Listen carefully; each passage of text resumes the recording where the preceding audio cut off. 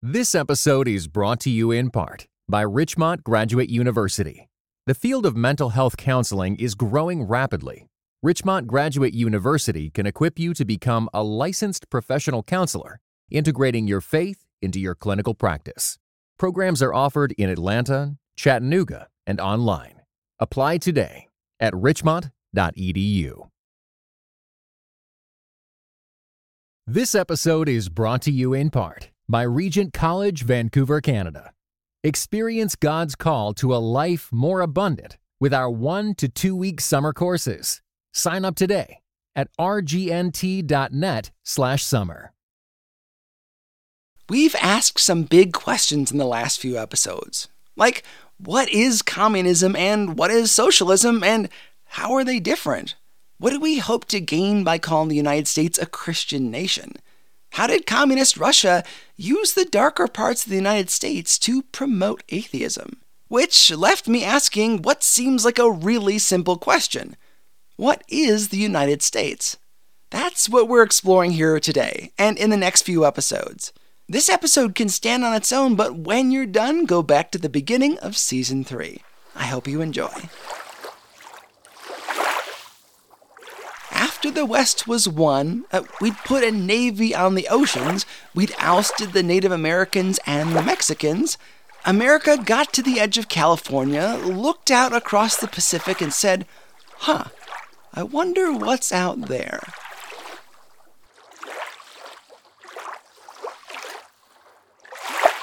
It wasn't just a simple desire to conquer or to get more land. There was some of that, of course. Okay, there was a lot of that, but there was something on those islands that our growing country needed.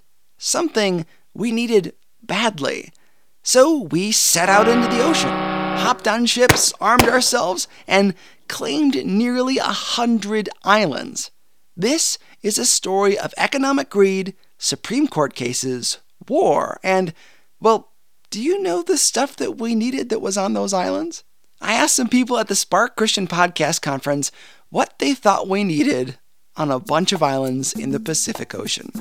Just to enlarge the territory of the country, maybe as a line of defense, perhaps, from the West. Yeah, that's a good guess. I'll tell you, it was for a resource.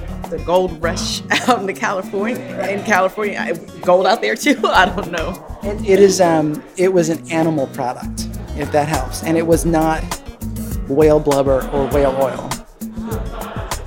Birds? What about birds? You're on the right track. That's as far as I've got so far.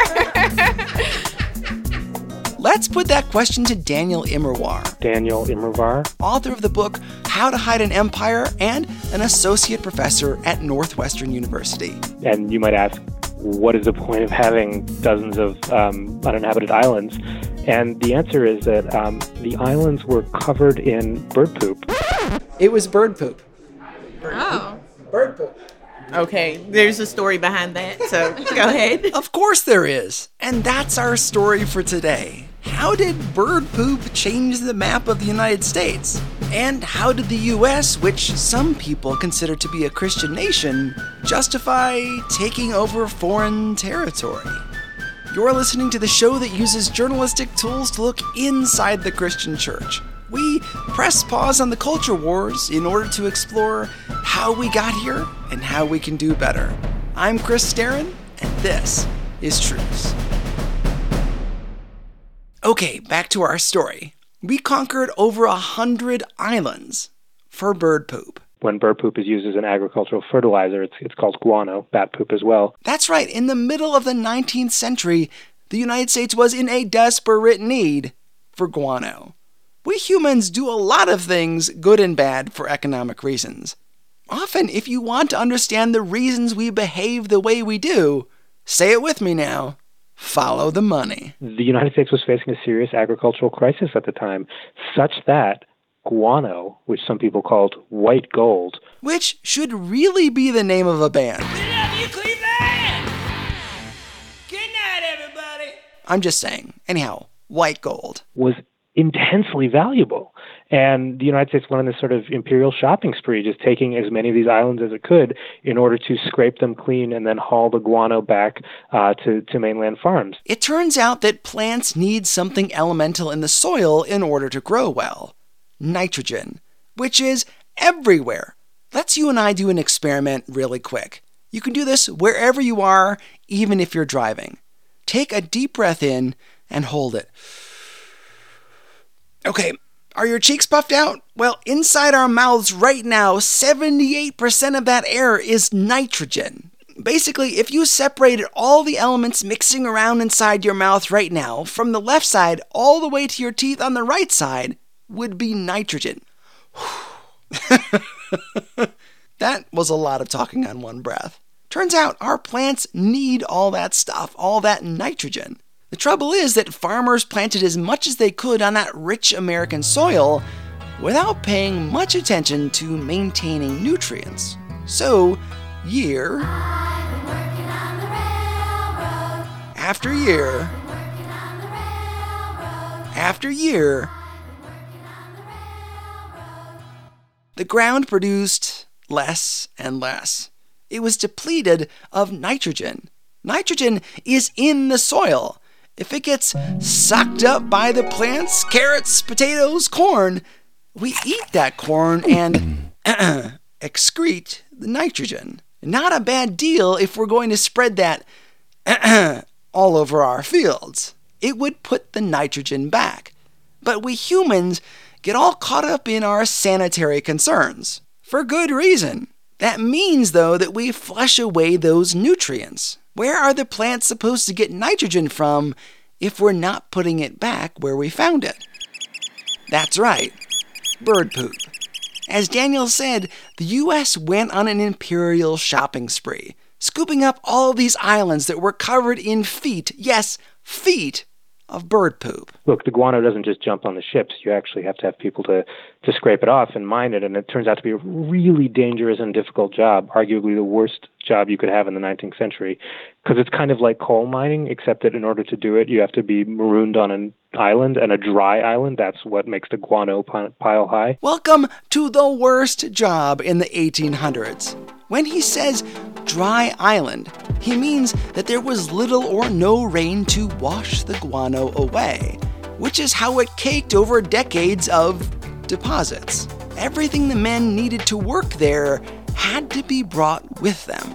Yes, it was terrible, but these men, largely of African descent, performed a real service for the country. We needed that nitrogen. There was no way of getting it out of the air yet. Without this guano, there might have been food shortages. Farmers could have changed their farming methods, but that wasn't going to be easy to do either. We needed the nitrogen-rich resources those uninhabited, unclaimed islands had. Take a moment to think about this. How does a country function without access to resources? It doesn't. If the U.S. was going to get through that era, we had to have that guano. We just went about it in the completely wrong way. Here's Daniel again. Often the laborers who did it were sort of tricked into it. Say you, young man, are you tired of your humdrum life? Working in a factory, living in a hovel? How would you like to travel to a tropical island, cool ocean breezes, beautiful women, a short workday? Why, sign up here, son, sign right there. That was completely bogus. Once the men paid to go, or promised to pay, or were kidnapped, they were stuck on an island with other men, not the promised beautiful women, putting in long hours with no escape. It's not like there were flights out of there every hour. They were on an island in the middle of a vast ocean in an era before modern communication. Once they were there, they were stuck. The men were understandably upset. And there's this island near Haiti, Navassa Island, where a bunch of labor, it's one of the most profitable guano islands in the U.S. Overseas empire. And these men who'd been working the island under incredibly awful conditions rose up against their overseers, got in a fight and ended up killing 5 of their white, these are black men, and 5 of their white overseers. And it was a huge deal. A bunch of black men rising up to kill their white overseers in the 1800s. Yeah, it was a big deal. You can imagine the reaction from the public. But here's where our story gets really interesting. But what was amazing was that their lawyer, who was the first African American to pass the Maryland bar exam, made this incredible argument on their behalf. He didn't say they didn't do it. He's like, yep, they totally killed those people. But what he said was, they can't be convicted of murder because this island on which this happened, Navassa Island, isn't in the United States. That the Guano Islands Act is unconstitutional, or at least doesn't put these islands under U.S. federal law, and therefore they can't be prosecuted in a U.S. court. Since these islands were not technically in the U.S., the courts had no right to prosecute a crime committed on the islands. That was the responsibility of the country that owned those islands, whoever that happened to be. And it went all the way up to the Supreme Court, and the Supreme Court had to figure out, does the United States extend? Can it extend overseas? Can its laws extend overseas? What are these places really? Are they just, what are these rocks? Are they parts of the United States? Or do they belong to someone else? This is the Supreme Court we're talking about. The decisions they make extend way beyond just this one case. If they claimed that U.S. law applied on those islands, it would apply other places as well. That gave the country permission to expand beyond our tidy little map, simply by doing business there.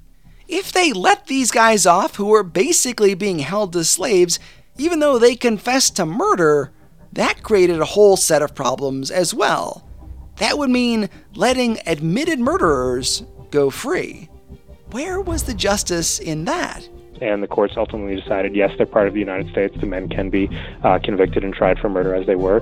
But in doing that, it kind of admitted that empire is a possibility for the United States, which wasn't something that people knew. It's this kind of weird comic episode in U.S. history, but it's actually really important because it laid the legal foundation for overseas empire. This was the first moment where the United States expanded overseas, and the legal questions that came up on these small uninhabited islands turned out to be the determining legal questions that allowed the United States to take far larger territories such as Alaska, such as Hawaii, such as Puerto Rico. We'll continue our story after these messages. God is a genius storyteller, and the evidence of this is threaded throughout Scripture. In Christianity Today's new show, Holy Curiosity, with me, Kat Armstrong, we explore storied connections threaded throughout Scripture from the Old Testament to the New. Our first mini-series, Connecting Dinah and the Woman at the Well, welcomes experts like Doctors Tim Mackey and Diane Landberg to give us insight and context into the physical location and meaning of these two stories. These stories will spark holy curiosity in your own faith, because once you see these connections, you can't unsee them. God wastes no person, place, or thing. Listen and subscribe to Holy Curiosity with Kat Armstrong on your favorite podcast platform.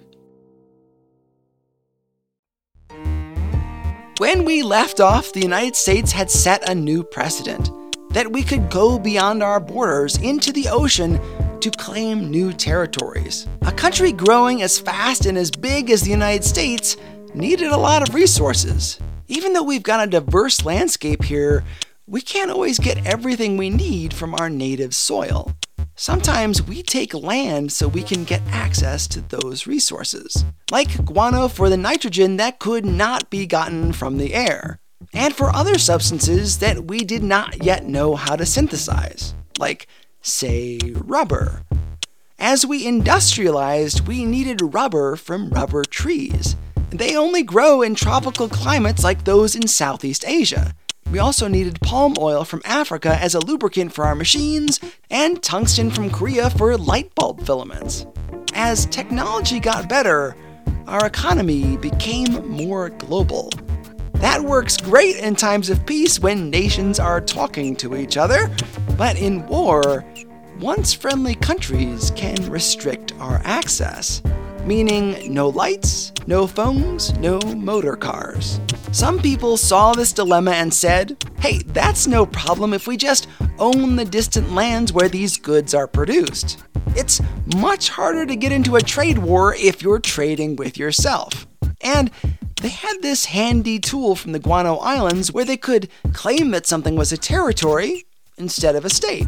So something could be owned by us, but not be a part of us. Bringing us to the Spanish-American War. It's one of the weirdest moments in U.S. history, and I say that having just discussed with you the Guano Islands episode. We as a country had taken over the West, murdering and displacing native people. We fought a war with Mexico and with ourselves. The United States had gone through dramatic changes, an era where men were sent off to battle to prove their worth, that they were men. Now that things settled down, there were people wondering if American manhood could survive outside of war and conquest. Were there still lands left to conquer? You bet your sweet guano there were. By the end of the 19th century, there were a number of people who felt that in the same way that European powers had claimed a lot of colonies in the past decade or two in Africa and in Asia, and this was all happening very quickly, that the United States should get in on the game as well. If the United States was going to be great, we had to snap up some of that third world land. And this was an argument. Some people thought yes, some people thought no. Teddy Roosevelt vociferously and passionately felt that the answer was yes, the United States should do this. The Spanish Empire, as in Spain, was not doing so hot in the late 1800s. They owned places like the Philippines and Cuba, and those people who lived in those lands were not having it. When rebellions flared up, the Spanish reacted with brutality, massacring Cubans in large numbers. Before we go crazy here, a little context, because history is complicated. Point number one, the U.S. sees foreign lands, some of them not far from our borders like Cuba, being oppressed. Should we intervene? That's always a big question, and there are no easy answers there. How bad does the oppression of a foreign people have to be before we intervene? Second, we might be tempted to say that it was all for the sake of business that we considered going to war. The Philippines gave us access to new markets, and it allowed us to import goods that we needed, like rubber, which we did not yet know how to synthesize. If we were going to have rubber, we needed tropical climate. Third, if lands just offshore like Puerto Rico and Cuba are controlled by a foreign government, then we've got a problem. The U.S. enjoys vast protective oceans on our east and on our west, and largely friendly neighbors to the north and the south. All of that puts real distance between us and our enemies. But with those islands, if one of them were to fall into the hands of an enemy, we could be in a lot of trouble, like, say, with the Cuban Missile Crisis. Fourth, if the U.S. pulled out of the Philippines once the Spanish were gone, the Germans were going to step in. They had plans to take it over, meaning people in the Philippines would have another European empire to answer to. And if the Germans got a hold of the Philippines pre-World War I, they would have had a solid presence in the Pacific. Number 5, the U.S. may not have known this at the time, but the Germans were making plans for the U.S. It was called Operation Plan 3. Kaiser Wilhelm II hoped to set up a base in Puerto Rico and then attack major cities on the eastern seaboard of the United States. Our concern that foreign countries were trying to sneak closer to us had some truth behind it. Now, that's a lot of moving pieces, right? Take all of that into account moving forward. Now that you know about the Germans and the resources and people being oppressed, should the United States have entered the fray in Cuba? President McKinley wanted to stay out of it at first. He and Congress would later declare war in 1898. Teddy Roosevelt, though, was itching for a fight. Not that he could do much legally to start that fight. Theodore Roosevelt was at the time the Assistant Secretary of the Navy, so not the most powerful position in the U.S. government. He's the Assistant Secretary of the Navy. I mean, not a bad position, but he wasn't in charge unless his boss was out of the picture. Like, say, I don't know, on February 25th, 1898? And that means when his boss is indisposed, Teddy Roosevelt then becomes the acting Secretary of the Navy. No, Teddy. Don't do it, Teddy. Go ride a horse or something, or buy some puffy pants. Don't do it. In an afternoon, his boss went out to an osteopath so to get a sort of medical treatment. It's basically sort of akin to getting a massage. And Teddy Roosevelt sort of looked left, looked right. He's like, oh, I see no one in charge but me. And then he said, okay, I guess I'm the acting Secretary of the Navy. And then he just started sending off orders left and right. Ships prepare for war, fill your reserves with coal. And one of the most consequential ones was that he dispatched the Asiatic Squadron to Hong Kong and told it that if the United States went to war with Spain, which looked like something that might happen, but it was going to be a war over Cuba if it happened, he said, if this happens, your orders are to attack the Philippines, which is all on the other side of the planet, but was also a Spanish holding. While his boss was at the doctors, Roosevelt prepared for war. Not just a war where the focus of the problem was in Cuba, but also in the Philippines, thousands and thousands of miles away from the uprising. But Teddy Baby saw a chance to spread our boundaries. Oh, and what about his boss? The guy who left for a doctor's appointment? His boss got back and was shocked. He was like, I just went out to the office for a second, and you have laid the groundwork for a transoceanic war, to which Teddy Roosevelt said, yep. And, the amazing thing is that he got away with it. What's the Secretary of the Navy going to do? Admit that he was foolish enough to let his assistant start a war while he was gone? Turn all those ships around? Cut the whole thing off? That would make him look weak, buffoonish. Not to mention that the country was itching for a fight. Any fight. The United States went to war with Spain, and, the U.S. Navy then took Manila, invaded the Philippines, or at least defeated the Spanish in the Philippines, which ultimately gave the United States possession of this really large colony that was nowhere near Cuba, which was the site of the original conflict. Seriously, let's start a hashtag nowhere near Cuba. Well, so there are reasons, and it's confusing because a lot of the reasons are speculative. It's not like there was ongoing business in the Philippines and it was really important to make sure that, the right president got into power and, that kind of stuff. It's not that. It's rather that, some people saw the Philippines as really important economically. Maybe it would be a good market for U.S. goods. Maybe it would be a good source of raw materials. Like the aforementioned rubber. Perhaps beyond that, it could be a stepping stone to China. Maybe the Chinese market would open up. If so, having the Philippines could be really valuable. And then there's also this weird gender and race stuff that was really quite clearly part of the conversation. It's hard to read the speeches of the Jingos, which are the men who want war and who want an expansive version of that war, without really feeling that one of their concerns is that the United States should be in the business of conquest. This is the generation after the Civil War. Their fathers had fought in the war, and I think they were feeling a need to prove their own manhood, and they can be quite explicit about that. And there it is, that old nugget that manhood is proven by going to war. Without that, then men would have to prove their character by staying home and providing for their families. Instead, they could show their valor by being brave. Not a new concept in the world. That concept was also in Native American communities before the Europeans got here, like warriors from the Sioux tribe who went off on war parties so they had stories to tell. Apparently, this is part of the male condition. And then there's, just a lot of talk, including from Teddy Roosevelt, about the need to spread the Anglo-Saxon race.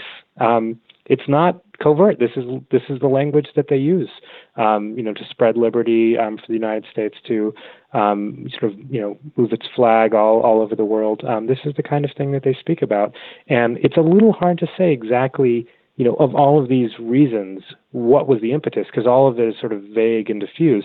But nevertheless, it added up, at least in some people's minds, to a considerable appetite for empire. This was, after all, the age of Darwin and the survival of the fittest, which gave oxygen to the eugenics movement that believed that humanity should breed in such a way that favored the strong. In other words, white folks. But don't let it stop at the guilt trip. It's a little too easy to do that. Remember, if we hadn't gone in, these holdings of the Spanish Empire might have become German, which would have really bit us in the backside during World War I. And yes, there was the desire to help those that the Spanish were oppressing. We can't deny that either. People in the Philippines and Cuba and all the others needed outside help. We just helped by taking control. But I think there's something we can all agree on. It wasn't Teddy Roosevelt's right to kick things off.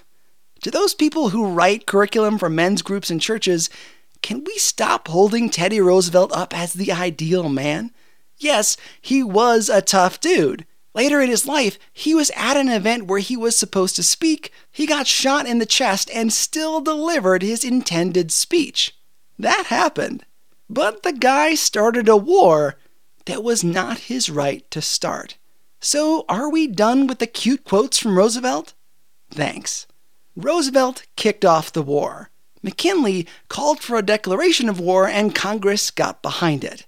Then President McKinley was in charge of running the whole thing. When Spain ended the war, guess who they negotiated peace terms with? The United States. Not people in the Philippines or Cuba. The U.S. had won. Now, what were we going to do with those territories? The Cubans and Filipinos fought a war with white Europeans for independence, only to find themselves being ruled by a different set of white people, leading the United States to ask an ugly question. And forgive me for repeating this, but this is what they were thinking. Could brown people be trusted to govern themselves? McKinley, much to his shame now, didn't seem to think so. In his opinion, the best option was to educate the Filipinos and uplift and Christianize them, and by God's grace do the very best we could for them, as our fellow men for whom Christ died. History is filled with people who thought that their Christian duty was to share their faith with native people, but not their rights. There may have been reasons to take over these lands. Keeping them from the Germans, helping those oppressed by the Spanish, uplift and Christianize the people, etc. But there are 4 major takeaways for us today. Number 1, if these territories, Puerto Rico, Guam, American Samoa, etc., are a part of the U.S., why is it so easy for us to forget about them? Number 2, why haven't we given these territories the rights we enjoy as states? Number 3, how did McKinley expect us to share the gospel with the people of the Philippines after we'd bombed the snot out of them? And we did. We leveled the place. Number 4, how does it impact our witness to the world when some of us claim that this is a Christian nation, and yet there are people living under our flag who don't have the same rights as you and me? What are we talking about when we talk about the United States? What is our country? Where are our borders? Is it just the 50 states and the District of Columbia? Did it ever include the Philippines and Cuba? What about Puerto Rico, American Samoa, the American Virgin Islands, and other territories that we've kept in a weird territory limbo since the Spanish-American War? They are still territories, but many of us don't think of them as part of the U.S., and they don't have the same rights as states. We'll get into those specifics in our next episode. Until then, I would love for you to share your thoughts and comments on social media at Truce Podcast, or email me at trucepodcast@yahoo.com. I may even read your comments. on the show.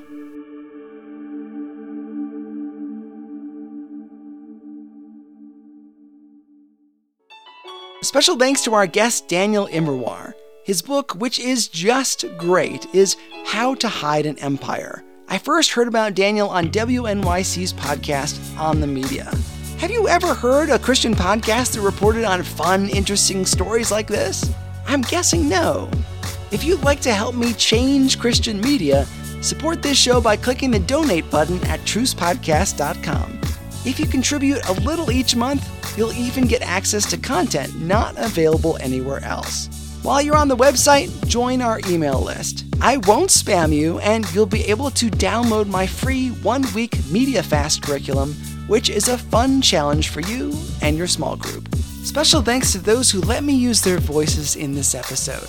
Paul Hastings of the Compelled Podcast, Angel McCoy from Angel Reads the Bible, and Savannah. Thanks also to Nick Starren for his support. God willing, we'll continue our conversation with Daniel Immerwahr in 2 weeks. Subscribe to this podcast so you get every new episode as it's released. And leave us a review. We've got 45 5-star ratings on Apple Podcasts and only about a dozen reviews. Let's see if we can get that number up. Thanks for listening. I'm Chris Starren, and this is Truce. Good night, everybody. This episode was brought to you in part by United We Pray. United We Pray is a podcast devoted to praying and thinking about racial strife, especially between Christians. Come join us in praying for the unity of God's people.